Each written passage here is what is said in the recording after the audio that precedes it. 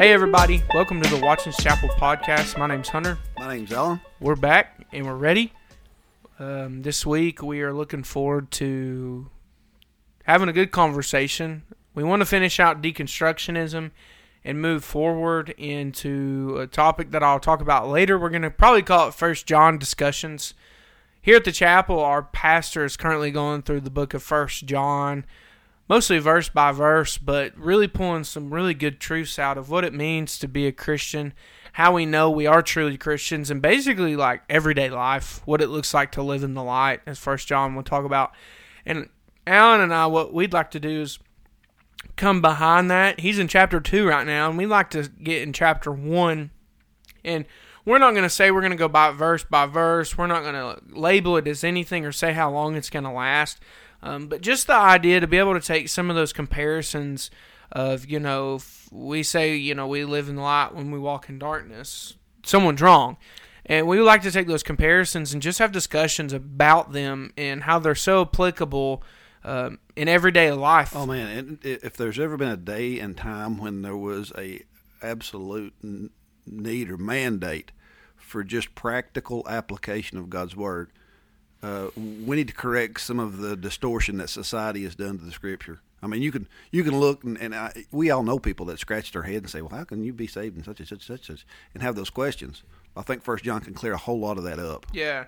I mean, it's like, I was reading this thing about a person that identified that they liked their sex and the opposite sex. They're bisexual, and I believe that's what it's called.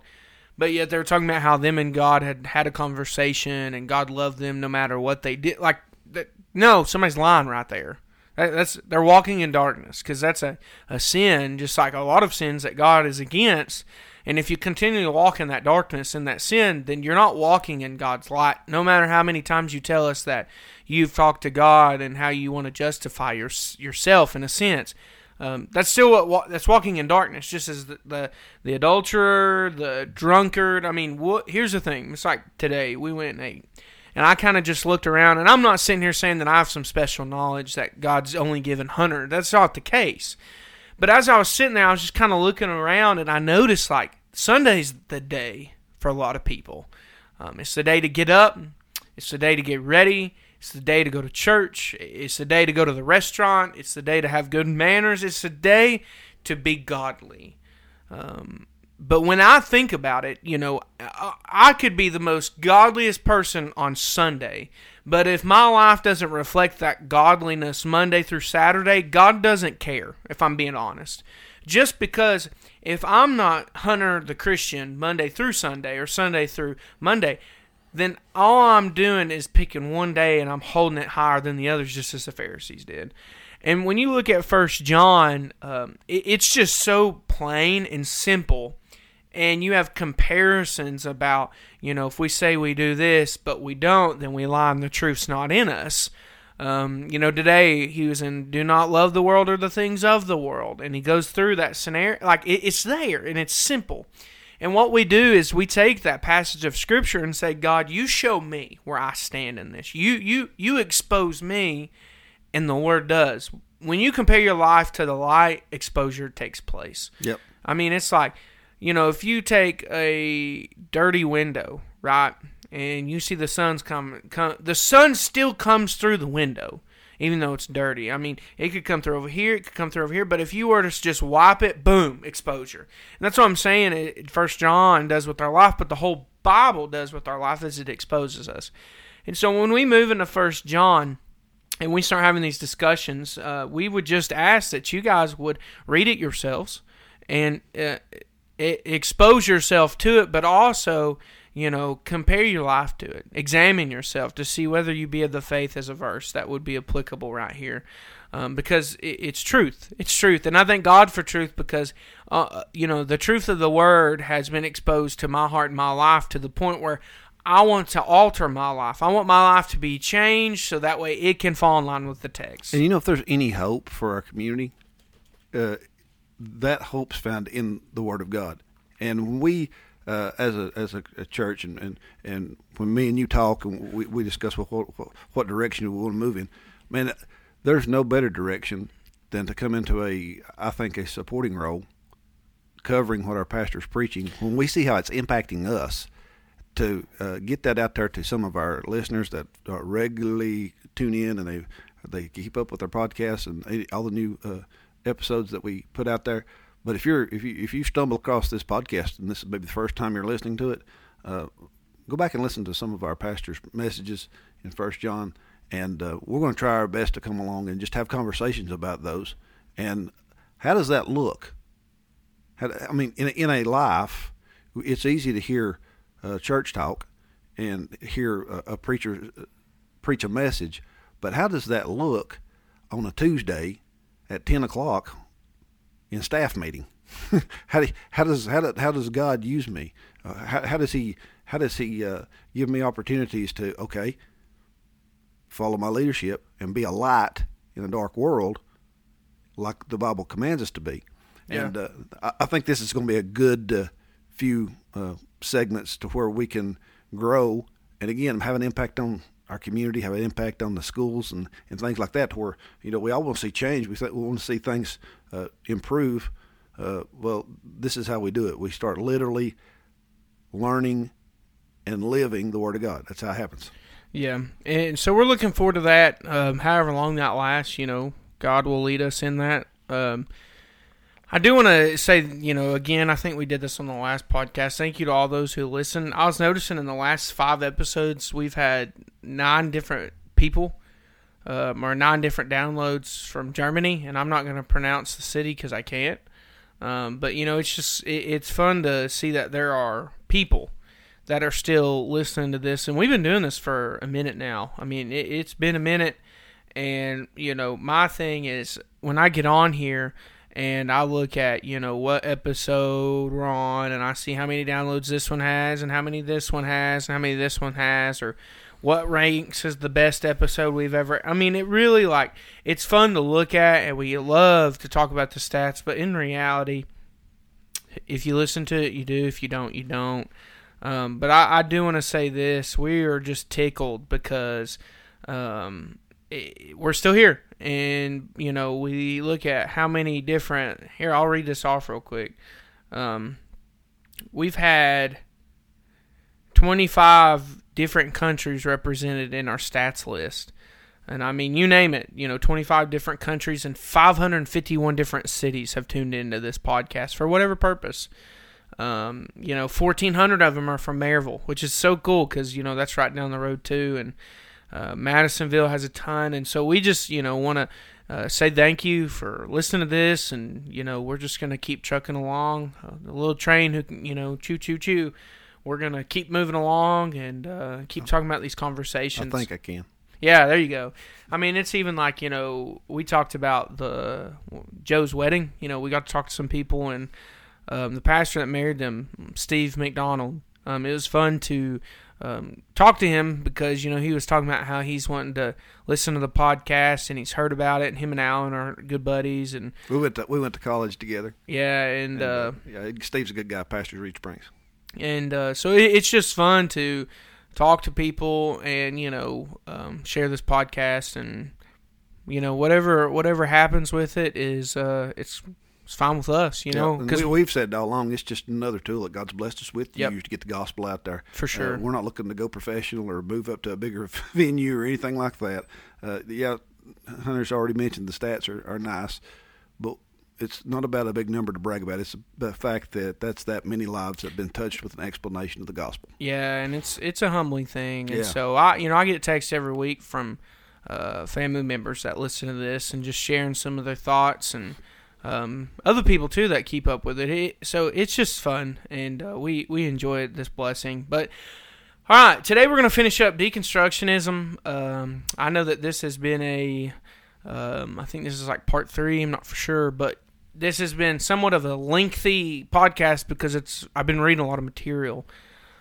But when you look at the term deconstruction and you find out once you open up the hatch that it's way more general than it is specific, that's why it seems so lengthy, because there's a lot of ground that has to be covered in defining it. But, we basically, this term describes a person who's going through a time period of questioning or it's somebody who's leaving the faith completely. I mean, there's just two different categories is what I'm repeatedly seeing, Alan.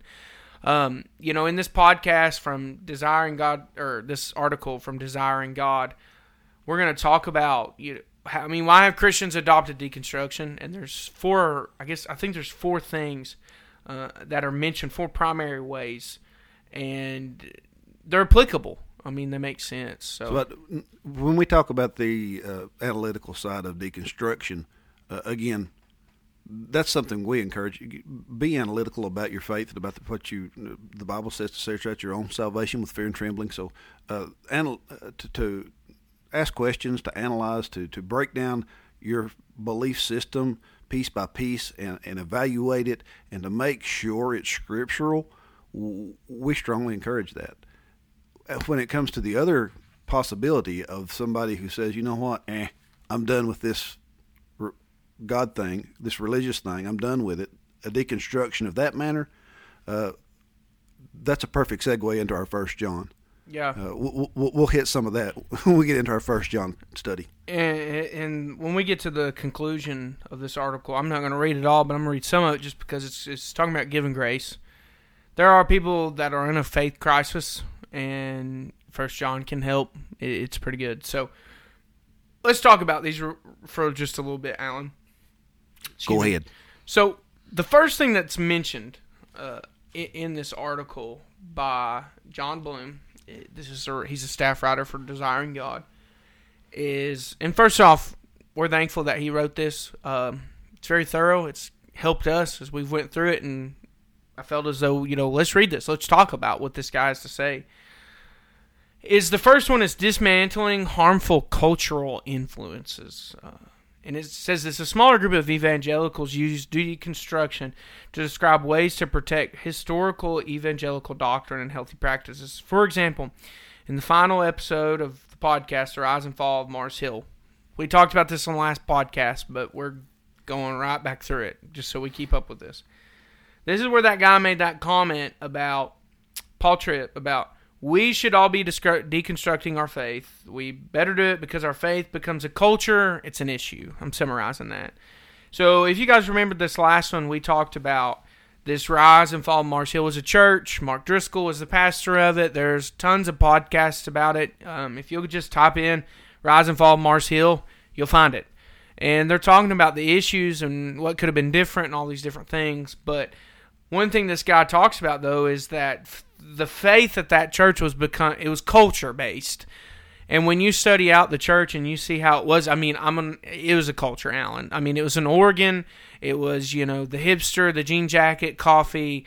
Mark Driscoll is a pastor who supports open drinking. I mean, it was a culture that was forming, and when you keep going through that, there's holes in that because there's really no biblical theology. It's just, hey, we're a group, we're a culture. You can see that with Bethel, with Hillsong. It's out there. There's other places that are practicing more of a culture than they are good, sound theology. And it's influential because it promotes an idea of, hey, we're cool, be like us, right? And when you talk about this, dismantling harmful cultural influence, Paul Tripp, it's clear that what he means by deconstruction, I'm reading the article, is a critical dismantling, not a historical orthodox Christian beliefs or rejecting the oversight of the New Testament, endorse faithful, godly spiritual leaders, but of cultural influences that distort and redefine the faith in unbiblical, harmful ways. I think that's true. I think this church here that we are at could dismantle from cultural influences, Alan. I look back of all the time of Watkins Chapel, and man, there were some good things that happened. There were a lot of lives that were touched here. Was there trauma? Was there downfall? Yes, there was. But what I see, Alan, now is I see a church that is trying to live above the normality and the common idea of the Southern Baptist Church. You got a loud preacher, you dress up, you eat, you go home. You might come back on Sunday or Wednesday, and that's it. Or the culture of legalism, of we wear the suits and ties. Here's your evangelist preacher. Be legal.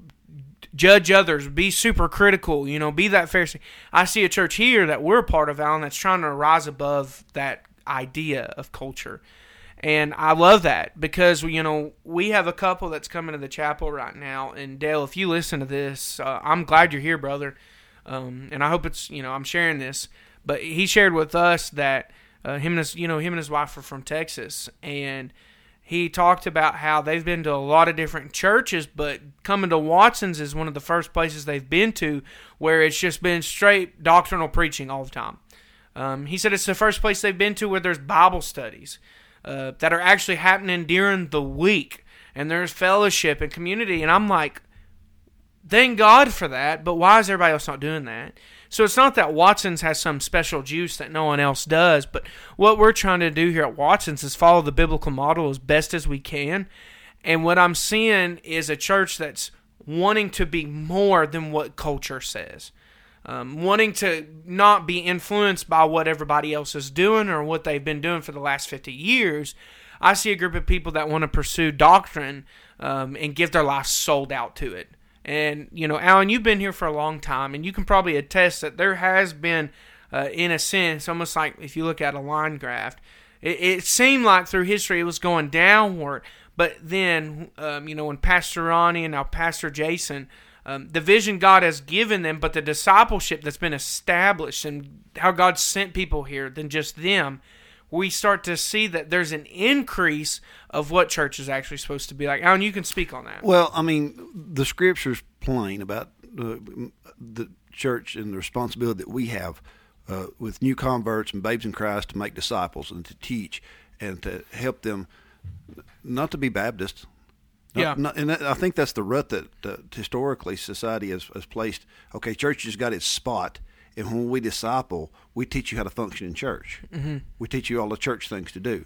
When in reality, our purpose is to make a disciple out of you so that you can have an impact on the world.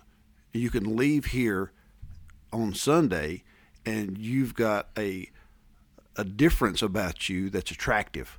And it's something that is, it's that glory of God that's not natural in human beings, and it's different. And that type of process, I think, is where historically the church as a whole has failed. Because I've said this before many times.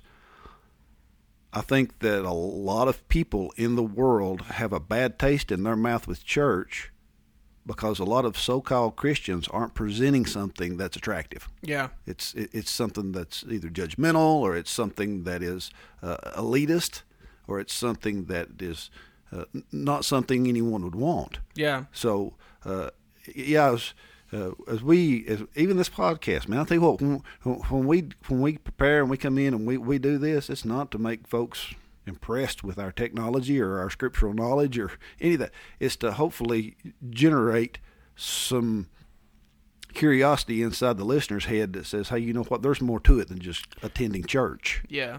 And, when you look back at like the history here or a lot of places, you start to see that even in the midst of things that happen and all this, there are those who are faithful to God. Then there are those who are just here because of influence. But, when you were talking about it, Alan, I mean, even that idea of trying to train people to operate inside of a church more than operating outside of the church as true disciples, that creates a culture. Yep. And that creates a repetitive culture. And so, this first point I think is very accurate. I hear a lot about how the culture influences the church and different things. Churches should deconstruct from cultural influence. They just need to stick to the scriptures. This second one, dismantling doctrines. A large group used deconstruction to describe ways they have arrived at the conviction that certain historic evangelical doctrines must be adapted or altered. For example, in his book Deconstructing Evangelism, this guy writes, deconstruction simply refers to the process of questioning one's own beliefs that were once considered unquestionable. Due to new experiences, reading widely, engaging in conversations with the other, in quotation, and interacting in a world that is now more connected and exposed to religious diversity than more than ever. In the full context of this guy's book, it's clear that his last name is Huebner. This is what John Bloom's talking about. Means by deconstruction is a critical dismantling of evangelical beliefs that experience, education, and scientific discoveries have rendered obsolete or harmful. Huebner, like many, does not reject the Christian faith altogether, but claims that evangelicals in general distort the faith. And he refuses to recognize as authorities those he considers spokesmen of American evangelical industrial complex. John Bloom says, I believe it's fair to say that this generally is the position of numerous former evangelicals who now identify as progressive Christianity. Progressive Christianity is a huge thing right now where people feel like Christianity needs to progress to new and better, in quotation mark, ideas. So things that might be doctrine have now progressed to something else. You could say it's becoming way more modern, right? It's not about the Bible anymore. It's about let's become more modern. Progressive Christianity is way more watered down. It's more sweet. It's not truth. It's sugar. And it's an issue. And when you see how people are talking about dismantling doctrines, that's true. They're trying to deconstruct doctrines into just ideas that are created. I mean, it's like the idea of the universalists. I mean, the idea that God's not going to punish everybody. That is someone who's trying to dismantle the doctrines of hell and heaven, dismantle the doctrines of punishment and judgment, dismantling the doctrines of, when God judges those at the great white throne for their unbelief. I mean, it's an approach, Alan, that is trying to take away from biblical foundation and progress to newer and better ideas, when all along the only thing it's progressing towards is lies. And I think this is so accurate because people try to come up with better ways. I mean, it's like that one church in Nashville that they don't even view the Bible as the Word of God. They just view it as a guide or a book of ideas that helps us be better humans. And so at that point, it's not even a church. It's a group. I mean, it's a philosophy campus. That's it. And they're trying to progress and become better and evolve into more Christian and more this. And I've heard a guy that I know talk to me about how they need to write a New Testament. Like, it needs to be better. It needs to be. What it is it's lie. It's garbage. But it's true that there are people like this Huebner guy that they're not denouncing Christianity as a whole. They're just denouncing the ideas that have always been established from Scripture. They're getting away from this American evangelical and industrial complex. And I get it. I get it to the point where there are those who are wanting to get away from the Baptist denomination. I get that. I could care less if I'm a Baptist because the Bible's my source of truth, not being a Baptist. So I get trying to get away from the association of this or the affiliation, but you can't get away from the affiliation to the biblical doctrine. And I feel bad for churches and people who don't view the whole Bible as the inspired Word of God because their church is based off opinion and morality. They are, and division. That's where denomination comes from. It's division. And, I wondered, Heather, when you said that, how many people were offended? How many Baptists were offended by that? But here's the deal. If you'd be known as a Baptist, then you would be known as a child of God or a Christian. There's an issue with that. And, here's the thing. It's like, I'm thankful. And I am too. I'm thankful to be called, I am a Baptist for a reason. There's a reason I attend a Baptist church. But understand, I don't place my salvation, me going to heaven, based on the fact that I go to a Baptist church. Yeah. And there are those out there that, man, they have a conviction that the Baptist church is the only people that preach. I agreed 100%. Sound doctrine. Yeah. And, I'm here at this church because I agree with the doctrine that the Baptist church has always promoted.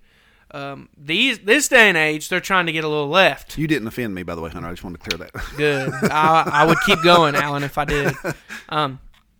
This day and age, we have a threat of people trying to take the Baptist denomination as a whole and move it to the left side of things. That's an issue, and when that issue becomes bigger and more of a threat, I would say that even this church here would really consider moving away from the Baptist denomination because there are people out there that are trying to change it, Alan, to make it more progressive and modern. And change it like everything else, to cancel of the culture and cancel the denomination and make it its own. But I could operate in a non-denominational church. I could operate in a Presbyterian church. I could operate in different places. There are some places I won't operate just because I don't agree with their doctrine. But this is what I'm seeing, is that some people are taking this idea of deconstruction to deconstruct doctrine. And this is a warning I will put out. If you are trying to deconstruct biblical doctrine so that you can live a better life that you think is better in your opinion, that fits society. Yeah, you're wrong. We're called to live by the commandment. We're called to live by the Scripture, not opinion or society. This third one. This is the person that wants to dismantle Christianity, okay? A significant number, Bloom says, of those who formerly professed an evangelical faith use deconstruction to describe their departure from Christianity altogether. This is probably the most frequent way that John Bloom, he says, I see the term used on social media. Of course it's on social media. It's the use I prefer the least because it tends to conflate deconstruction with deconversion. So basically what he's saying is that these people use this idea of deconstruction, but really they're talking about deconversion. Which we'll talk about in just a minute. Now, likely most people who refer to their deconversion from Christianity, evangelical or otherwise, as their deconstruction went through a process of critically dismantling their understanding of what it means to be a Christian that resulted in their abandoning the Christian faith. And that's why they label it deconstruction. But because they use deconstruction and deconversion, I'm not going to say it. When some evangelicals now hear deconstruction, they immediately assume deconversion. But deconstruction is a process. Deconversion is a result. That's pretty true. And it's only one possible result. Others go through a deconstruction process that results in a strengthened faith. First off, I'd like to say that those who dismantle and try to deconstruct and abandon the faith at all never had it.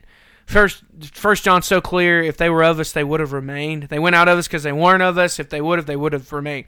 So basically what John's saying is that there were people that were abandoning the faith in 90 AD, and it's because they were never truly of it. They never had it. That's why Jesus gave the parable of the sower of the seed. One landed among the path, one landed amongst the rocks, one landed in the thorns, but only one seed landed in the good ground. But the previous three were those who heard the word, heard the seed, right? And for whatever purpose, left. But here's the thing, it never took a good root. It never planted in good ground. That means this, they never truly believed. They never truly had faith. It was just an idea or a time period of like, oh, I want to be a better person. And they never truly were saved. But when people come and they're like, man, I'm leaving the faith, or on social media they post these long things and this and this and this, here's the reality. They still don't know what they're talking about. I want to respect them as humans because I want them to truly been saved, but the reason they can leave it is because they've never tasted it or been of it. That's why you have a passage like Hebrews 6 where it talks about those who fell, right? They tasted of this. They were a part of this. They saw this. And when you go through Hebrews chapter 6, and I know that's confusing some people that might say that means people are losing salvation, I beg to differ. I believe, and my conviction is that that's talking about people that were around Christians and around true believers, and they partook, they were in the service, they went to the Bible, they went to this, but the issue is that they never had good soil in them. That's why you have the parable, or not the parable, the analogy, the hyperbole in Hebrews chapter 6 of the rain that fell on the earth and this and this. I mean, that's two different people. The rain that falls and produces good fruit inside of someone or growth is the person who's truly saved. The ones that dry up, right? And there's thorns and thistles and all of these things. I mean, just like in the parable of the sower of the seed, they never had it in the first place. Nothing was ever produced in them. And so when you go to Hebrews 6 and it's talking about that they tasted of this, they partook of this, they were there for this, this and this and this, that means that, yeah, they were there, but they never truly were there. They were never truly of it, and so that they left. They fell from grace. They fell away from that gospel message. They left it. And these people never had it, Alan. This is my thing. When you experience the grace of God for the first time, I'm talking about when you're saved by the grace of God, you're indwelt by the Holy Spirit. You know what it feels like to be forgiven of your sins. And Ephesians 6 says you're sealed, right, by the Holy Spirit until the day of redemption. You don't just taste that and walk away. You don't consume that and then just get some option to leave. You can't. Why? Because the grace of God is full, the grace of God is sweet, and the grace of God changes lives. Somebody who has the option, Alan, to walk away from it, their life was never changed. Because once your life is changed, the Bible talks about that we're new creatures in Christ. The Bible never says that you go back to that. You don't just become a new creature and then one day wake up and you're the old creature. Why? Romans 6, that man says that man's been put to death. That man was buried into his death, right? He was baptized into his death. And you don't just get the option to walk away from that. You can't undo something God has done, because if I can undo something that God has done, Alan, then in that idea, I'm suggesting that there is a divine enough being and power inside of me that I can thwart and change the will of God. You got a pretty elevated opinion of yourself if you think that you can undo something that God has done. And here's the deal: when we talk about this, and I hope I had a conversation with a man that, again, not from this area, not in the Baptist church, has heard little excerpts of the Baptist doctrine of once saved, always saved. And again, we believe in eternal security of a believer. Yep. Absolutely, 100%. Asked me, because he'd never heard it taught, never heard it explained, how can you believe that? How can you believe once you're saved, you're always saved? When these people, so-and-so and so-and-so does this and this and this and this, and they say they're going to heaven, and they say they're Christian, and they go to church, and they do this, how can you say that person's saved? Go right back to your very good explanation, Hunter. It is impossible to have known the goodness of God and that not impact your life. Let's go back to the original disciples. If any individuals ever had an opportunity or a reason to say, hey, you know what, dude, I'm done. We tried. They had that opportunity. But yet you see they all continued steadfastly to their death. And that's funny you mentioned that, Alan, because I was thinking about Judas. And it wasn't like they got a gunshot in the head. Yeah. They were pressured to the point of torture to deny the faith and didn't. Yeah. And when you look at, before I talk about Judas, when you look at, Peter or when Christ died, boy, they disappeared. Like, when he was being crucified and stuff, it said, sheep that they spread, right? They went away. They left. And it's not that they left the faith, but, it got to the point. It got to the point where these boys are like, at one point, they're like, we're going back fishing. And what happened? He appeared there. He came to them there. Like sheep, they scattered. I think that's what the verse says in Isaiah. I mean, Jesus is being crucified, and after he dies, them boys they're gone. They're at the house. I mean, they're sitting over there. They're waiting in a sense, like they were told, but they're like, this is over. You know what I'm saying? And I'm trying to sheep scattered abroad. That's what it is. And all of a sudden, the women go down to the tomb, right? Oh, he's back. Peter's like, no, he's not. Well, yeah, he is. Come see. And what do? They take off running. There he is. Then at one point, they try to go back fishing, right? He appears on the shore. What are y'all doing? Peter realizes it's Christ. He jumps out, right? And they swim and they eat with him.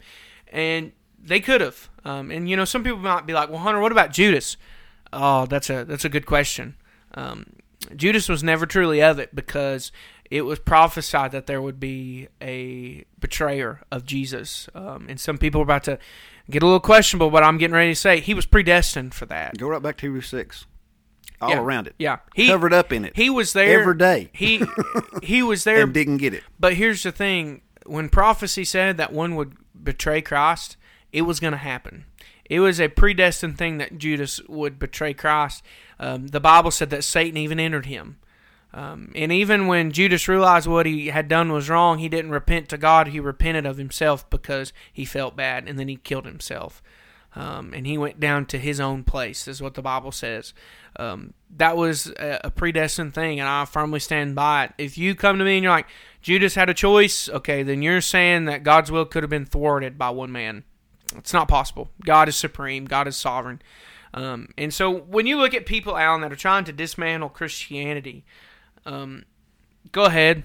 People have been trying to do that for years and centuries, and it's never worked. It's not new. It's nothing new. I always think about Lee Strobel, The Case for Christ. He was a man that had set out in his heart and his mind to disprove Christianity. And I mean, he went to, like, if you ever read the book or watched the movie or anything, the man went to, like, strong steps.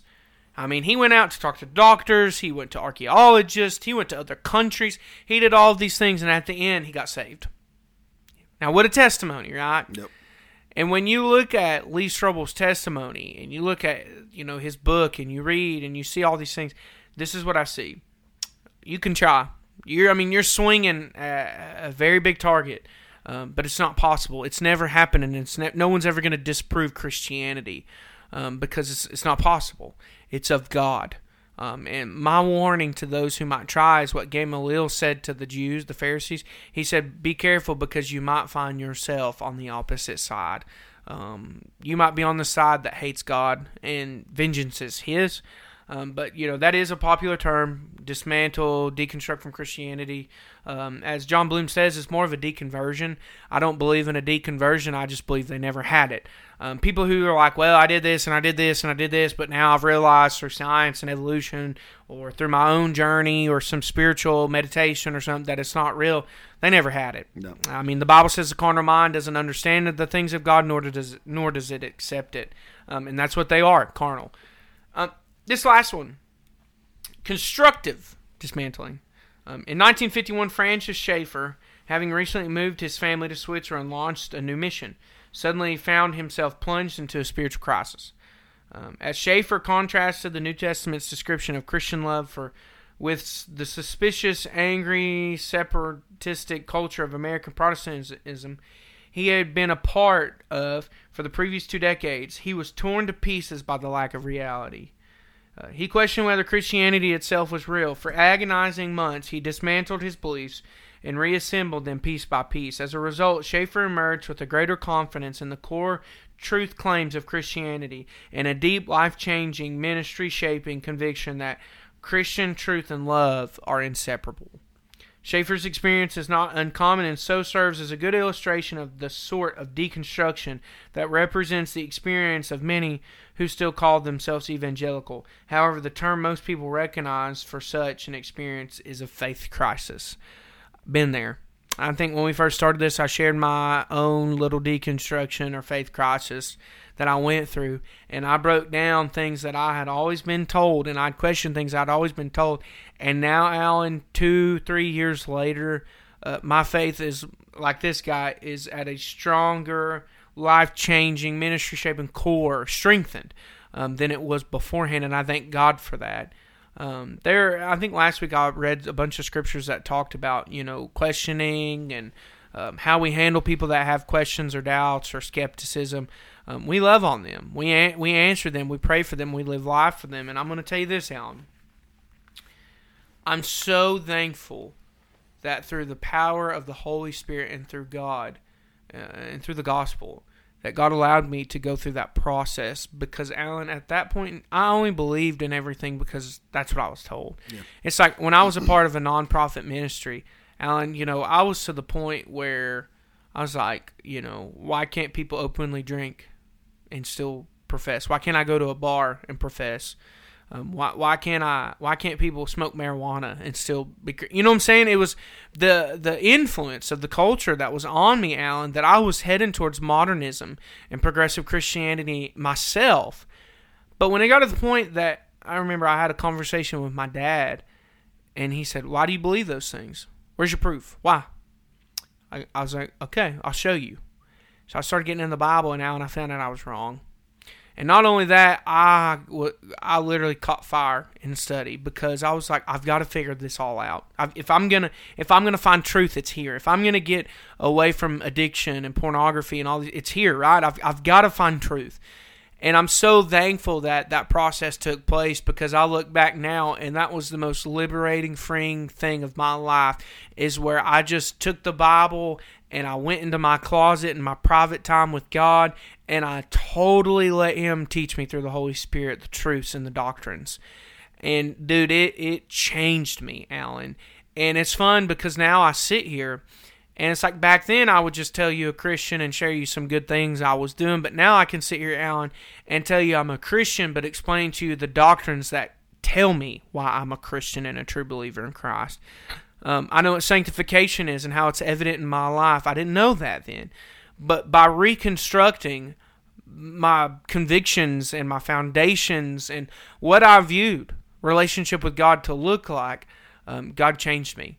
And I'm so thankful. And there are a lot of people like Francis Schaeffer that, they're evangelical or Baptist or this or this or this. And then all of a sudden it's like they get into their 20s and boom, they're like, why is everything like this? Why is this way? Why do I believe this way? Why can't I do this? Why should I do this? What is tithing? Why should I tithe? Why should I come to church? Why should I be at Bible study? Why should I not watch R-rated movies? Why should I study? Why should I have this version of the Bible? Why should I know the history of the Bible in the church? I mean, people get to that. Billy Graham, everybody's familiar. He got to that when it came to Scripture and the sufficiency of it. That he questioned until God affirmed him. This is my word, you preach it. And his ministry took off.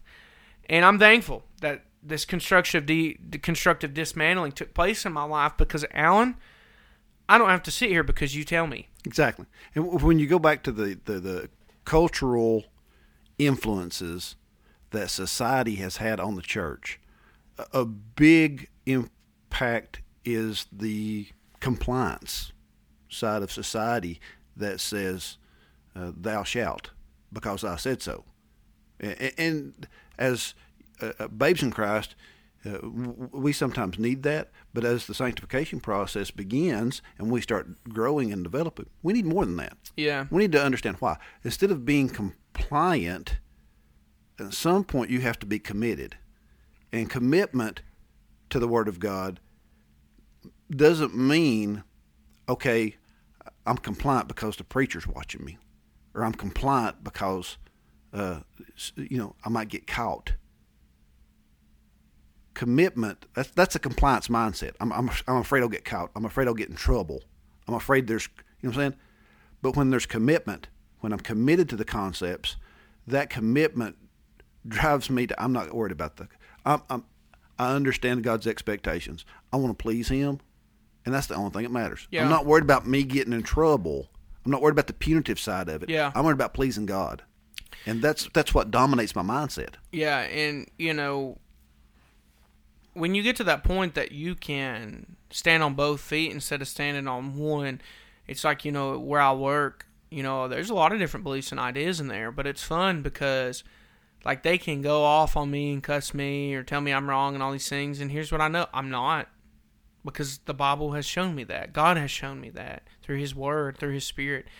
And that's what happens. When you get to the point where you want to study the Word and be developed by God and His Holy Spirit, you get to the point where your trust, but your identity is in His Word. And when people say stuff and you're built upon the rock, you don't move. But if you're built upon the sand, you're going to fall apart. And I fell apart. Here's where, as Christians, we need to put our big boy britches and our big girl clothes on and make sure that we understand that that's a byproduct of claiming the title of Christian. You are being watched. You are being analyzed. And here's the deal.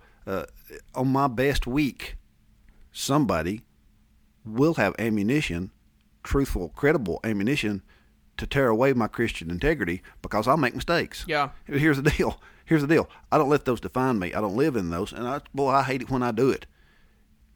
That humble heart that has the, okay, you're right, repent it. Not just to God, but to them. Apologize to them. Make sure you know, yeah. And then here's the part where I now have credibility with God. I got to have credibility with my coworkers. How do I do that? I stop doing that. I try to correct that. I try to earn back their trust. And it's not an overnight process. We hear, again, being a church kid, you've heard statements of a testimony and how valuable your testimony is and how long it takes to develop a testimony and how quickly you can lose a testimony.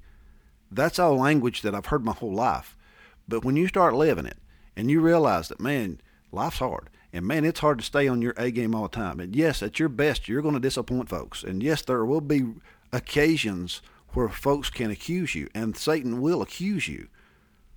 Okay, now the depth of our faith is tested. Am I going to deconstruct? Am I going to pull up stakes and say, "Oh, that's it. That's too hard. I tried." No, you can't.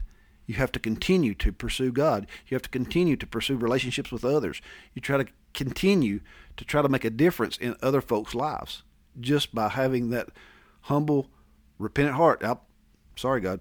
Sorry, brother. Sorry, Hunter. Yeah. I shouldn't have done that in front of you. I shouldn't do that. That's a bad example. And those are evidences, Alan, of who you are and who Christ is in you. It's like, this last week I've started teaching a middle school class on Wednesdays. And I briefly talked about that, when we say we're Christians, there should be some evidences that come behind that. Not works to be saved, but evidences that Christ is in us, because this is it. If you're saved and a holy God, a holy Lord, a Holy Spirit lives within you, it's going to produce, He is going to produce fruits and evidences in you that you are of Christ in your life and how things change. And that's it, Alan. Even when you go to the brother and you apologize or you confess a sin, as 1 John says, that's evidence is that you're in Him because His word's truth in you. So now, Alan, here's the question. Sure. We've heard about deconstruction. We've heard about how it's general. We've heard about 4 different main types: the cultural, the doctrine, the whole Christianity, or the constructive dismantling, the Christian who's just having a crisis. But it's like, here's the question. How should we respond to deconstructing Christians? Like, how do we approach this? And I'm only going to read part of this because it's going to set us up right here, Alan. Go ahead. So it says this. This guy says, I hope to return in a future article. He wants to come back. How do we respond? But here's his. Here's a short answer. We should respond as faithful Christians have long responded. In the typical ways evangelicals use the term deconstruction, it's not new. Since the church's earliest days, some have endured faith crisis. Some have been harmed by sinful culture influences. Some have questioned traditional doctrines and church authorities, and some have departed the faith. And to each person, whatever their struggle, we are called to extend the grace of Christ. Boom. And he says, what do we mean, the grace of Christ? What is that? That means in the New Testament, grace comes in many forms. Sometimes it's tender. Sometimes it's tough. We're called to give grace. Alan, there's verses and stuff too, like Ephesians 4:29. He talks about that. He talks about Philippians 1:9 that says that, that our love may abound more and more with knowledge and all discernment. But here it is. If someone comes to me and they're trying to get away from the cultural influences of legalism, hey buddy, here's the gospel. I love that you're seeing this in your life, and I want to walk through this with you. I understand where you're at. Do you see that grace that's being given, right? If God gave me grace and extended it towards me, I should have it towards others with their questions. I should be patient. I should be loved. I should be tough, but I also should be tender. If someone comes to me, Alan, and they're like, man, these doctrines, they've been taught for thousands of years. How do we know they're true? Hey, let's sit down and talk about it. Let's talk about God's word and why we can trust, right? Well, Hunter, I just don't know about these two. Okay. All right. Well, I love you, though. Let's talk about it. Now, if someone comes and says, Hunter, I'm just thinking about leaving it all. Hey, I'm going to encourage you not to do that. I'm going to encourage you to get in Scripture. Let's go to 1 John. Let's talk about your life. Let's talk about some things. Let's talk about what it means to be a Christian. Let's talk about security. Let's talk about the gospel. And ultimately, Alan, you look at that person, you're saying, hey, I'm not going to abandon you in this. Mm-hmm. Bring your questions. Yep. Let's talk about it. Bring your doubts. Let's take them to God together. And then the person that's in a crisis, Alan, the Bible says, if we were to hinder one of these children, it'd be better for a millstone to be tied around her. You see him going with that? The person that's in a crisis is having a very vulnerable moment. And we have to be so gentle as a child, as we would be towards a child. But what do? Hey, I love you, man. I love you, sister. Let's get together. Let's talk about this. Faith crisis. If somebody's in it, I might say, hey, we got a Bible study we do on Monday nights. Why don't you come to it? Let's just come and be a part. But see, when we respond to these situations, Alan, there's so many different ways that we can extend grace. We can extend love and mercy, but we can also extend truth. And the one thing that's an absolute mandate, you've got to be available. You've got to be available to people to get involved in their life, to get to know them, to understand them, and be able to be that vessel that the Holy Spirit uses, because God will teach you, God will tell you, He will give you those things that are absolutely appropriate. Some people you do have to be gentle with. Kid gloves, handled delicately. There's some people that need grabbed by the ears and shook right hard and say, hey, listen, you need to toughen up. Quit being a baby. And there's some people that won't respond to that well. How do you know? How do you know which is which, and how do you tell the difference? Man, you got to get invested in their life. Yeah. You got to spend time with them. You got to build a relationship with them. Yeah. You got to let God use you to put you in those positions. Yeah, God will prepare you and use you in that moment. But, when we look at this term and we look at how general it is, but how specific it goes in certain areas, this is something that's happening. And, here's the thing, Alan. Throughout time, mankind has come up with a big word. And not a doctrine, but an idea. And, and I just look at it, I'm like, man, if we never would have just got outside the text and got away from the text, we wouldn't have to come up with all these terms. But here's the reality. When mankind's involved, yeah, it's going to happen. That is so true. But thank God for a beacon of light. Yep. His word, His Son, His gospel. Always draws us back. Alan, do you have anything else? God bless. All right. Hey, we love y'all. That was Deconstruction. Come back next week. We'll see you then. Peace out.